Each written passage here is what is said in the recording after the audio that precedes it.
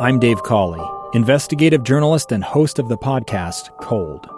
Don't miss Cold's new Season 3, where I look into the unsolved disappearance of Sheree Warren, a woman last seen leaving her job at a Salt Lake City office in 1985. Police cast suspicion on Sheree's estranged husband and boyfriend, but never made any arrests or recovered Sheree's remains.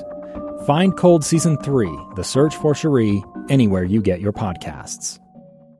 Welcome back to Live Mike. I'm Lee Lonsberry. We're going to be talking about a stimulus package, the fourth such package to be proposed in the United States Congress since you and I have begun our fight against this coronavirus. It was just yesterday that Speaker Nancy Pelosi explained the premise of this measure, the HEROES Act, and some of the various stipulations it includes. Here she is explaining that in her own words. The HEROES Act focuses on three pillars: opening our economy safely and soon, honoring our heroes, and then putting much-needed money into the pockets of the American people. Now, there were some pretty strong reactions to that by Republicans not long after it was released, not long after it was announced, including a tweet which came from leader Kevin McCarthy. He says, House Democrats just released an 1,800-page liberal wish list that was crafted behind closed doors and includes bailouts for blue states and giveaways for billionaires. This spectacle has no chance of becoming law. What a waste of taxpayer time. Those are the words via Twitter to come from Kevin McCarthy. Now turning to Utah, Utah's own Congressman Chris Stewart had the following to say via Twitter. He said very simply, Speaker Pelosi's $3 trillion wish list has nothing to do with the coronavirus. It's about changing our country into a socialist disaster. Speaker Pelosi yesterday responded to some of these criticisms. Here's what she had to say. There are those who said, let's just pause. But the families who are suffering know that hunger doesn't take a pause, the rent doesn't take a pause, the bills don't take a pause, the hardship of losing a job or tragically losing a loved one doesn't take a pause. All right, so that's what's playing out.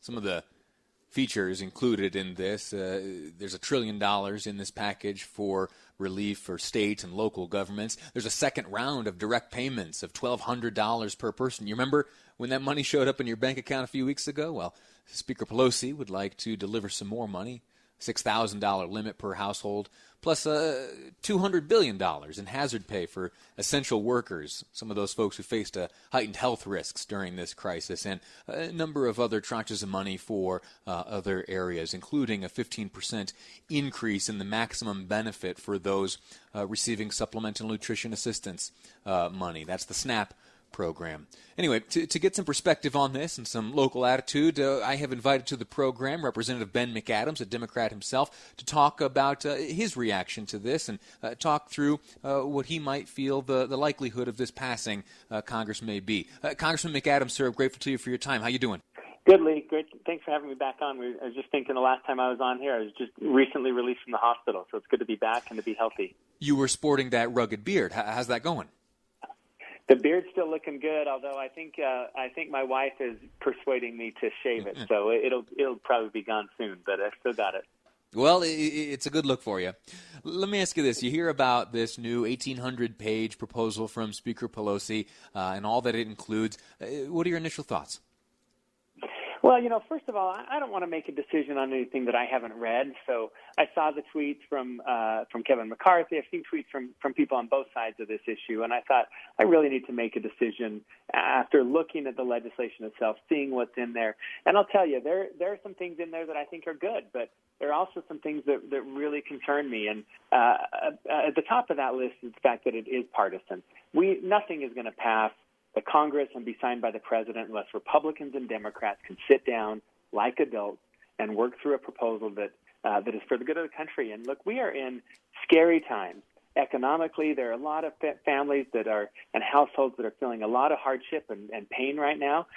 Certainly, the virus has hit some, but the economic hardship, I think, is affecting everyone, some harder than others. And this is not a time for partisan rhetoric from Democrats, from Nancy Pelosi, or from Republicans. I think it's a time to sit down and remember that we're all Americans, and we should do what we need to do to get this country back on the right track financially. And who cares if it's good for Republicans or Democrats? Let's do what's right for the country and move forward. So I haven't finished going through the bill yet. I'll finish it certainly before I vote on it. But as I've looked at it right now, I have seen some things that I like, some things that I've been pushing for, but a lot of things that concern me as well. And so I have to say at this point, weighing it right now, I'm probably leaning towards voting no on this bill. Fascinating. When do you expect a vote to be called on this bill? Yeah, so the vote is going to happen on Friday. So I'll be flying out to Washington. I'm here in Utah right now. I'll be flying out to Washington on Thursday, as will most members of Congress. The vote, we used to be able to do a vote in 10, 15 minutes, but now because of social distancing, they spread it out. So they'll have the A through C go in during a 20-minute period, and they'll just spread you out based on your last name. So it's going to take most of the day on Friday for the votes to happen. But, we'll be there on Friday this week to vote for the bill. As a nerd for procedure like this will be and will remain forever a fascinating historical footnote, the way that you and your colleagues have addressed the need to maintain social distancing, to break them up, to break things up into groups alphabetically. Absolutely fascinating for geeks like me who pay so much attention to congressional procedure and process like that. Yeah. Let me ask you another question about these 1,800 pages. You're voting on this Friday. You just got the language, likely just yesterday. How do you get through 1,800 pages? And this isn't a gotcha. I genuinely want to know. I know that staff is heavily relied upon. How do you get to a point where you can satisfactorily vote on something of this magnitude?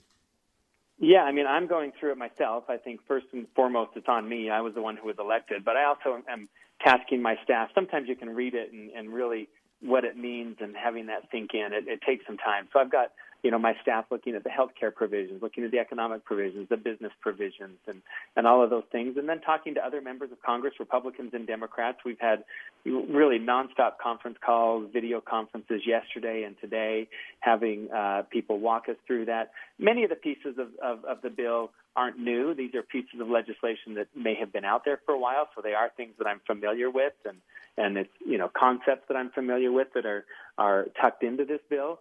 And that's a balance, because you do want legislation that has been aired publicly and been through a committee process, and so there's some benefit in that. But I really feel strongly that in the midst of this crisis, this is not a time to settle scores on other pieces of legislation you want to have passed that's unrelated to the epidemic. And I see some of that in here, some things that aren't directly related to the coronavirus.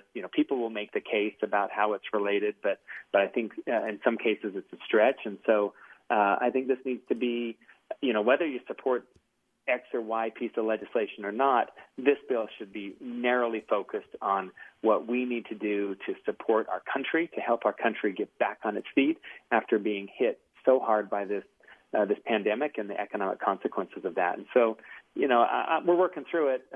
Like I said, there's some things in there I like, some things that I like that just shouldn't be in the bill, even though I like them. This isn't the time or place to do that.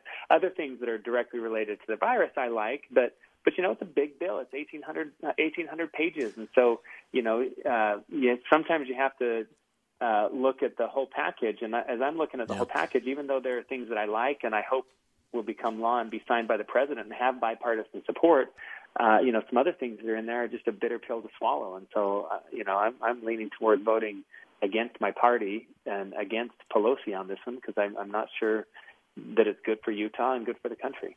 We'll leave it at that. Congressman Ben McAdams sharing his thoughts on the HEROES Act, introduced just yesterday by Speaker Pelosi, a fourth stimulus package to address the economic impact that you and I have sustained as a result of our battle against this coronavirus. My thanks to the Congressman. A quick break. When we come back, my guest will be Boyd Matheson. You know him from these airwaves. Inside Sources host, of course, an opinion editor of the Deseret News, also the former chief of staff to Utah Senator Mike Lee, who right now is in the midst of a vote to amend the FISA courts. There's legislation at hand which he feels very strongly about. We'll speak to Mike Lee's former chief of staff next on Live Mike. I'm Lee Lonsberry, and this is KSL News Radio.